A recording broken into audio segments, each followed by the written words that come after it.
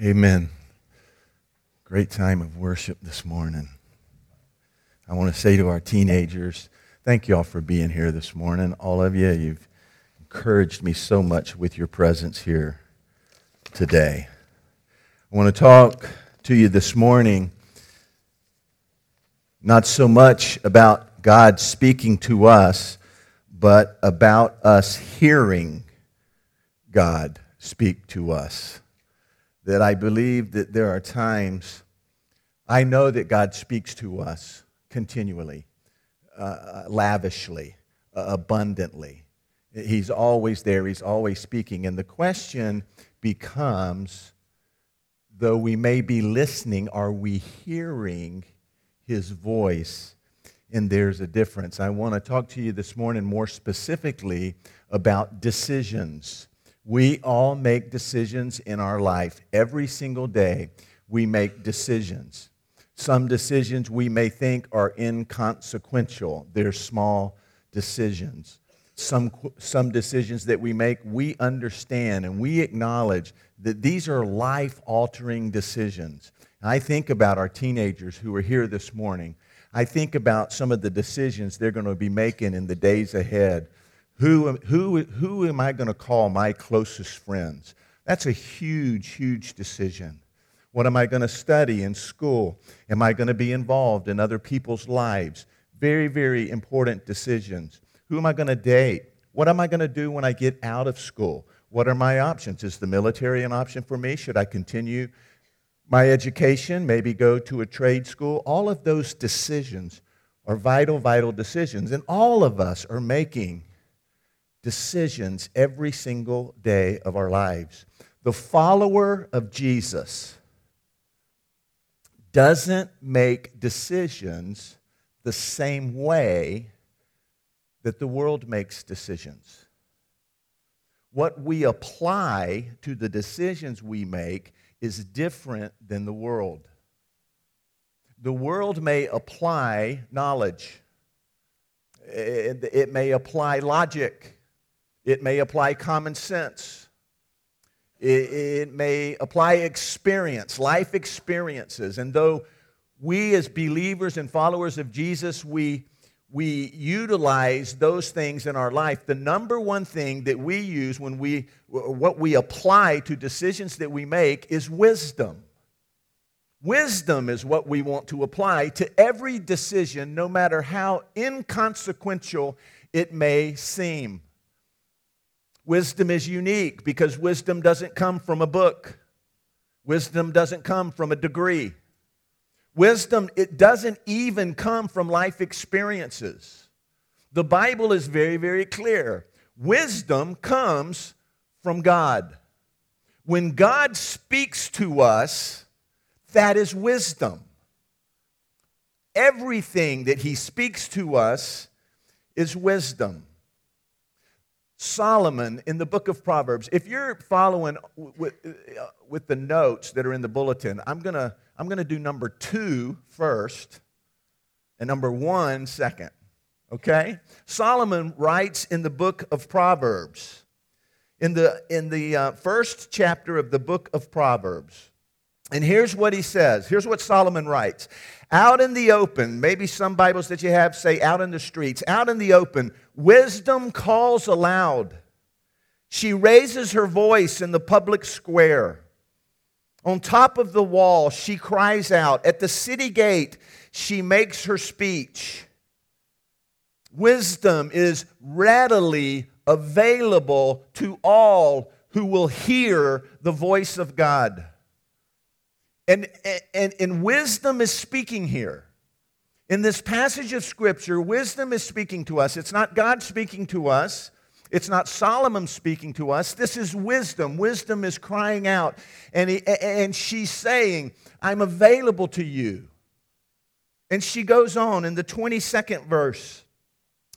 And she says this, how long will you who are simple love your simple ways? He describes in this 22nd verse 3 different kinds of people. More specifically, how they respond to the wisdom that's readily available to them. One of the people he says are people who are simple people. That word means naive. It might mean gullible. That's the person who thinks that they already know everything. They have all of the knowledge that they need. They don't really need to look to wisdom. They don't need to look to God. That's the simple person. That's the naive person. And wisdom calls out to that person. And she says, how long? How long will you who are simple love your simple ways? She goes on and she says, how long will mockers delight in mockery? Mockers are those who think that the wisdom of God, the revelation of God, God's voice in someone's life, they think that purity and righteousness and right and good, they think that's silly. And they mock God. Oh, you're going to do what's right. Well, that's sweet. And those people are everywhere. And wisdom calls out, how long will you do that? How long will you do that? How long will you be naive? How long will you mock? And then he addresses someone else. She addresses someone else. How long will fools hate knowledge? And fools are those who really, really know the difference, right and wrong. They just don't care. They're just going to do what they want to do anyway. And then verse 23, wisdom. This is what wisdom says to us. Repent. Turn from that. I don't know if there's anyone here this morning who might see themselves as I've got it figured out. I don't really need God, or I mock at righteousness, or I know the difference between right and wrong, and I don't care. And wisdom says to us, repent. Repent and turn away from that, and turn your heart and your mind toward God. Listen to me is what he is saying. And then here's what it says in the 21st verse. Then I will pour out my thoughts to you. I will make known to you my teachings. Turn from that. Turn to God. Give him yourself. Listen to wisdom. Listen when he speaks. And I will pour out to you all of my teachings, he says. I will make known to you wisdom. The number one enemy of wisdom is our own desires.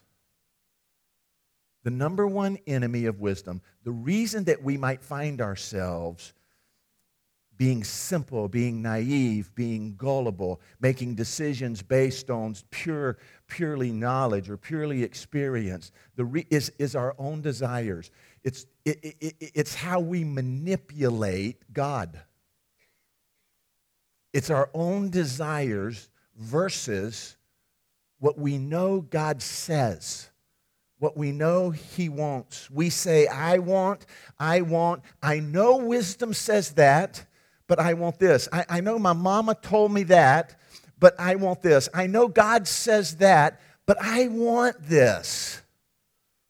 And we've got to understand, and what Solomon is saying in this passage is, there's a cause and effect. If we took the time to read the rest of that passage of Scripture, he talks about how calamity comes, how destruction comes when we don't make our decisions based on what God says.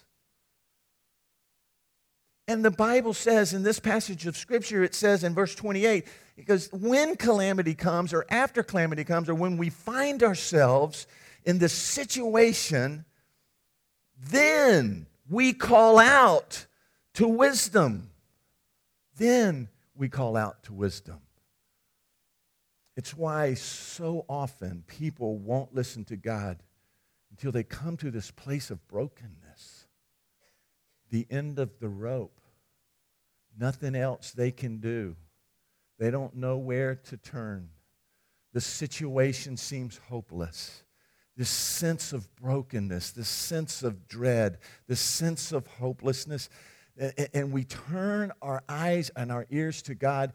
That's exactly what wisdom is saying to us here. How long are you going to ignore me? How long are you going to deny me? If you'll repent, if you'll turn to me, I'll pour out. But if you don't, there's going to be a cause and effect. There's going to be consequences. There's going to be calamity. And when you find yourself in that calamity, you'll turn to me.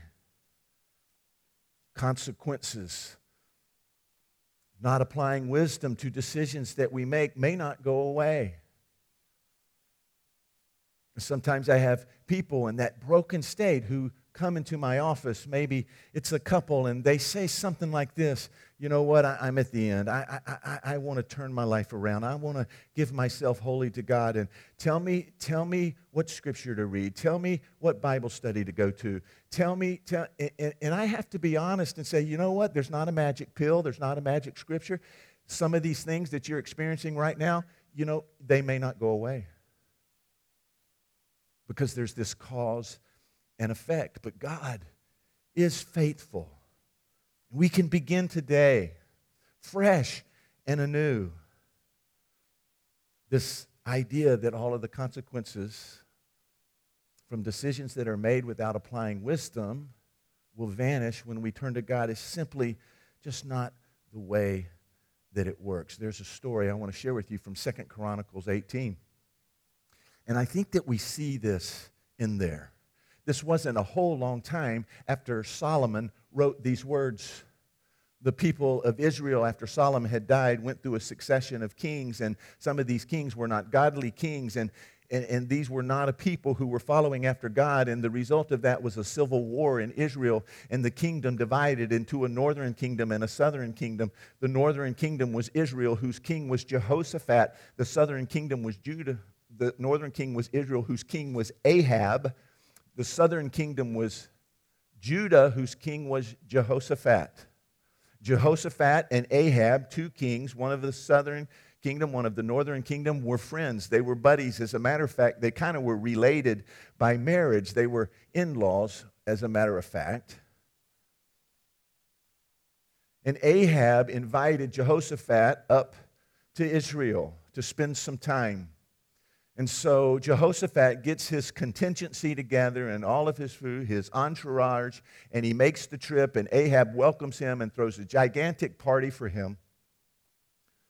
And there's revelry, and I'm sure probably after a little bit of wine had been consumed, he and Jehoshaphat and Ahab, they get together, and Ahab says to Jehoshaphat, I'm going to go to battle against the city of Ramoth Gilead.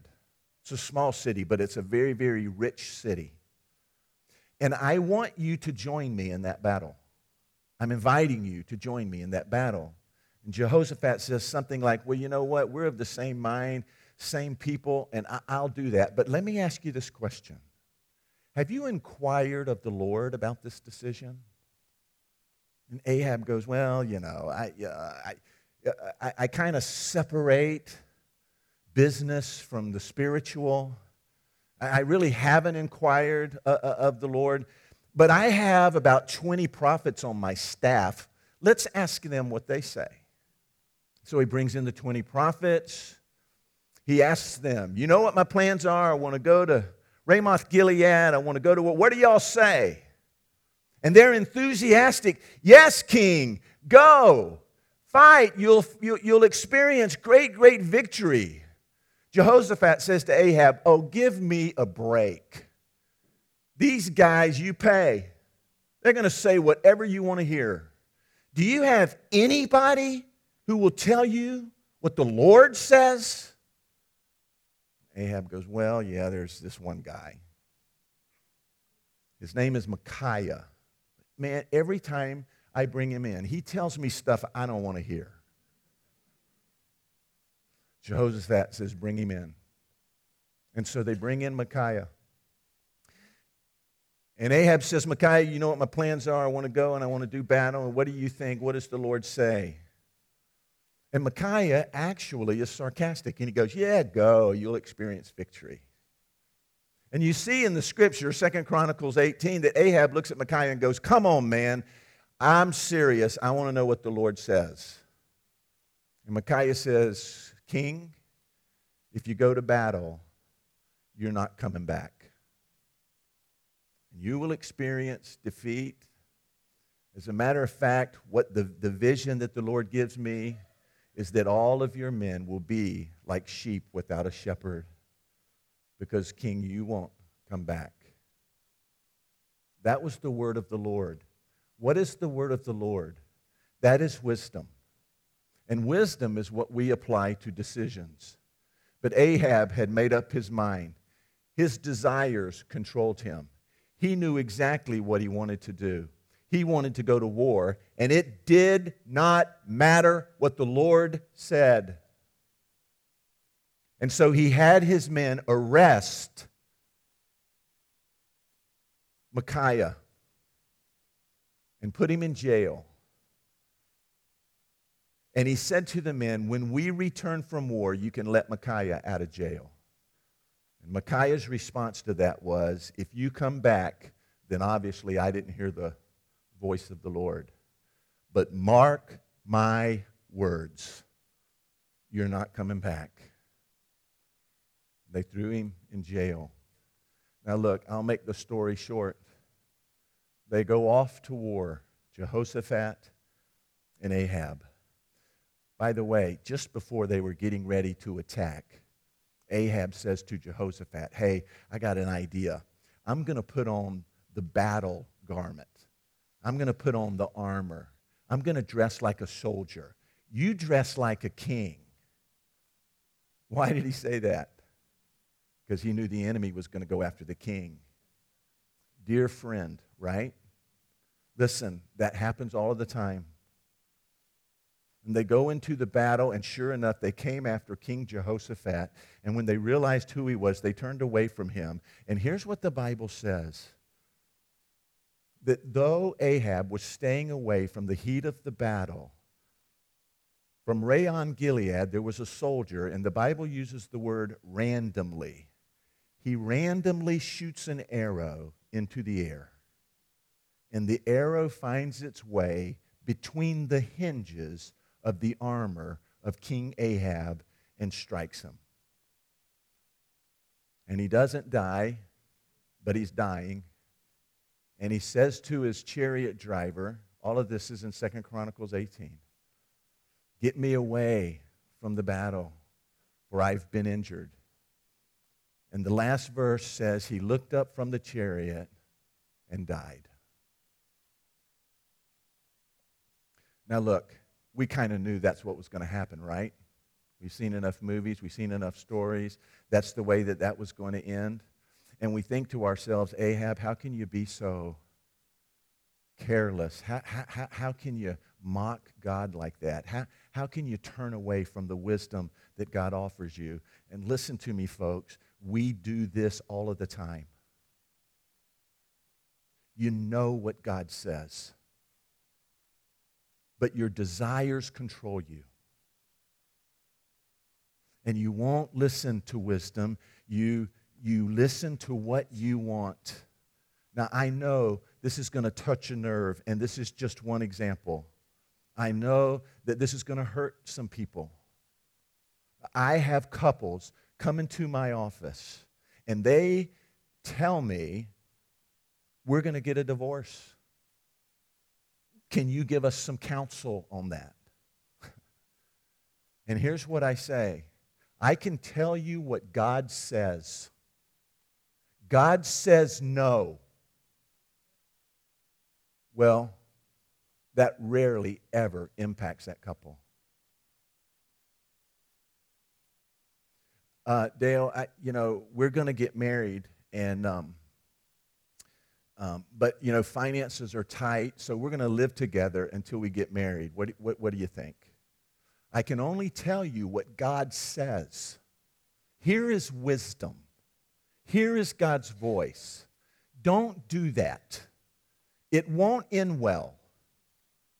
I had Michael Malloy and Maria in my office this past week. They're going to get married in November, and they've been going through this really, really neat premarital counseling kind of program. And they learned in that premarital counseling program that the number one cause of divorce in America today will very much surprise you. The number one cause cause of divorce in America today is couples living together before they get married.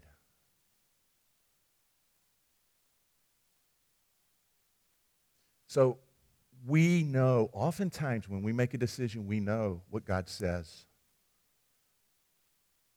But our desires override wisdom. And I think that one of the things certainly that God wants us to see this morning is that is a path that leads to death, to destruction, to calamity. Now, I want to kind of switch gears a little bit and tell you that I see this in the New Testament too. Throughout the gospel accounts, when we see Jesus teaching, he uses these words often. He'll give a teaching, and then he'll look at the crowd, and he'll say this, "He who has ears, let him hear." It's him saying, I know that you all heard me, you were all listening, but did you hear what I had to say? He who has ears, let him hear. It leads us to this place of understanding that we can listen and not hear. That there is a state of our being, that there is a place we can be at as a believer, as a Christian, where we hear God's voice, we understand what He's teaching, but we're not receiving it, we're not getting it. And it's interesting to me that when Jesus says this, and He says it over and over and over again, he who has ears, let him hear. He who has ears, let him hear. That He was quoting from an Old Testament verse in the book of Ezekiel, the 2nd chapter and the 20th verse. And that verse says this, "Son of man, you are living among a rebellious people. They have eyes to see, but they don't see. They have ears to hear, but they don't hear. For they are a rebellious people." So that state that we're in, when we're listening but we're not hearing, we're not receiving, we're not getting what God has for us, we're not receiving that wisdom, that state that we're in is a rebellious state. Now, when we think of rebellion, we think of the crazy person, the person who's rejected God, the person who doesn't want anything to do with God. But he's talking about God's people here. He's talking about people in this room this morning. He's talking about people who are faithful in attendance. So how can we describe those kind of people as rebellious people? Jesus teaches us that if we are going to treat Him as a genie in a bottle, if we're going to kind of want to carry Him around in our back pocket so that we can pull Him out when we need Him, that's a rebellious state. That if we're unwilling to surrender ourselves 100% to Him, we're in a rebellious state. That when we live our lives in such a way where we say to God, "God, please watch over my children, but I'll take care of my business," that's a rebellious state. When we pick and choose how we want to use God, we find ourselves in a rebellious state.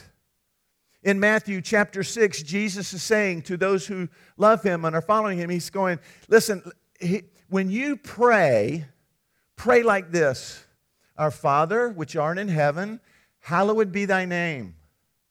Thy kingdom come, thy will be done." That's how you ought to pray. That ought to be your heart. Thy will be done. You know what that means? That means, God, my life is a blank check. You do anything you want to with my life. There's nothing in my life I'm keeping hidden from you. There's nothing in my life I'm not giving to you. There's nothing in my life I'm not surrendering to you. I am all yours. This is a blank check. And if I take one thing back, I'm in a rebellious state. And if I'm in a rebellious state, the Bible says I have ears to hear, but I can't hear. And if I can't hear, there's no wisdom. And if there's no wisdom, how am I making decisions?